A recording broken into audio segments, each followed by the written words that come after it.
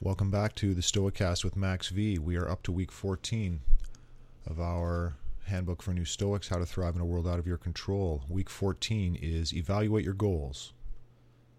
There are two types of goals that the Stoics believe to be harmful to pursue. Those which you aren't likely to succeed, and those which you will likely regret if you do succeed. As he slips off his wedding ring and approaches the attractive woman at the bar, Troy's current goal checks both of these boxes. Although checking only one would have been more than enough for the Stoics to consider it harmful. But Stoicism isn't about judging Troy's desires, it's about judging your own. This week, you'll examine your own desires to see how fruitful they really are. Our weekly quote is by Seneca from On Tranquility of Mind. Take care that we do not labor for what is vain, or labor in vain. That is to say, neither to desire what we are not able to obtain, nor yet having obtained our desire too late, and after much toil, to discover the folly of our wishes. In other words, that our labor may not be without result, and that the result may not be unworthy of our labor. For as a rule, sadness arises from one of these two things, either from want of success, or from being ashamed of having succeeded. The Stoics may come across to some as the killjoys of the ancient philosophers. Far better to be an Epicurean and go for sex, drugs, and rock and roll, right? Except that the Epicureans never really pursued hedonism of that sort, quite apart from the fact that rock and roll had not yet been invented when they roamed the agora. Although Stoicism is often perceived as a demanding moral philosophy, you'll be hard-pressed to find a philosophy or religion that isn't ethically demanding. That's a big part of their job, and if you think it is more difficult to be a Stoic than a Christian or a Buddhist, then you have not entirely understood what the latter two are all about. Troy should not take his ring off or chat up the attractive woman regardless of whether he is trying to pursue Stoic virtue, achieve Epicurean ataraxia, tranquility of mind, or be a good Christian. Why not? Because he is being disloyal to his wife and lying to the woman too by hiding his marital status, all in pursuit of lust. This is what Seneca means when he says that we should not labor for what is vain, and lust is a vain pursuit because it does not improve you as a person, even under the best of circumstances, i.e. when you are not married and not lying in order to get into bed with someone. Suppose Troy does succeed. He will feel good in the moment and perhaps somewhat smug about his accomplishment for a little while afterwards. But if he is a decent person at all, eventually his conscience will begin to speak up, demanding to know why he betrayed his trust in his wife, possibly the mother of his children. Even if his conscience should stay silent, he may face consequences if his wife finds out, his marriage will be in ruins, and everything he has built up to that moment, including his relationship with his children, will crumble or be radically altered, and not for the better.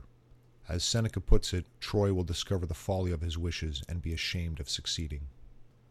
But there is a second side to this coin. Seneca says we should not labor to achieve things that we are not able to obtain. This is often interpreted by critics of Stoicism to mean that we should not dare to achieve new heights, and without that sort of spirit, where would the human race be? But that's not at all what is meant here. The Stoics are simply advising us to calibrate our efforts to the likelihood of the results we may obtain, based on our best judgment of that likelihood. To attempt the impossible, or what is clearly not achievable for us, is to waste a lot of time and energy. If there is something we have in short supply, it is time. Incidentally, if you've heard of someone achieving the impossible, by definition, what was achieved was not impossible. Modern Stoic Larry Becker writes about the axiom of futility in his book, A New Stoicism. Do not feel compelled to do things that are not possible for you to do. It seems to be eminently reasonable advice, and Stoicism is all about being reasonable. Our weekly what to do. Since you've spent the past few weeks working on your aversions and desires through actions, you deserve a break. Instead of daily action, this week's exercise will involve taking time to reflect on what you're pursuing in life to see if it's both attainable and worth attaining. We suggest reflecting at night so you can review your day and take a close look at what you've spent your time and energy doing during the day. We'll provide a step-by-step guide with questions to reflect upon. Your reflection begins tomorrow night. Consider the following questions. Write your reflections down each night. Question 1. What did I spend significant time or energy pursuing? Note that pursuing doesn't necessarily mean material acquisition. It could be anything that grabs your attention, as the woman at the bar did for Troy at the beginning of this chapter, or anything that you obsess over. If nothing jumps out at you today, then choose something you often pursue. Question 2. Why are you pursuing this? Consider the reward or benefit you may get if you succeed, or what benefit do you receive from engaging in the activity. 3. On a scale of 0 to 100, what are the chances that if you continue putting energy into the pursuit, you will A. succeed consistently, and B. live a happy, satisfied life? Number 4, what are some of the ways in which you won't succeed consistently, or in which your pursuit may not satiate your desires? Spell out in detail how one or both of these aspects could go wrong. And number 5, on a scale of 0 to 100%, are you still as confident that you'll succeed consistently and be satisfied if you keep pursuing this endeavor? Again, rate your chances at success and satisfaction from 0 to 100. Are you still confident as you were in step 3? Or are you laboring in vain? Answer these questions and take a look at your pursuits from the rest of the week and consider if you're laboring in vain. Why do it? Remember from week 2, the goal of Epictetus' discipline of desire, which also includes aversion, the desire to avoid things, is to ensure you always achieve what you want and avoid what you don't want. The only reliable way to do this is to desire and avoid things that are in your complete control. The first aspect of step 3 helps identify those things. The second part of it serves as a check to make sure your pursuits aren't likely to lead to unintended consequences, as Troy's may. The next step, number 4, helps verify your ratings. Research in psychology has shown that people who generate alternatives tend to become less confident in their initial assessments.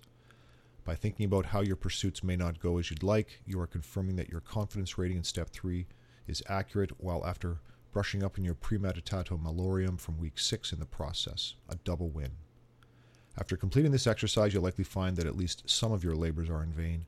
The goal is to help you figure this out for yourself by taking a closer look at how you spend your time and energy. Okay, that's the end of our week 14 chapter of Evaluate Your Goals. Do some personal review on this. Evaluating your goals is a very smart idea.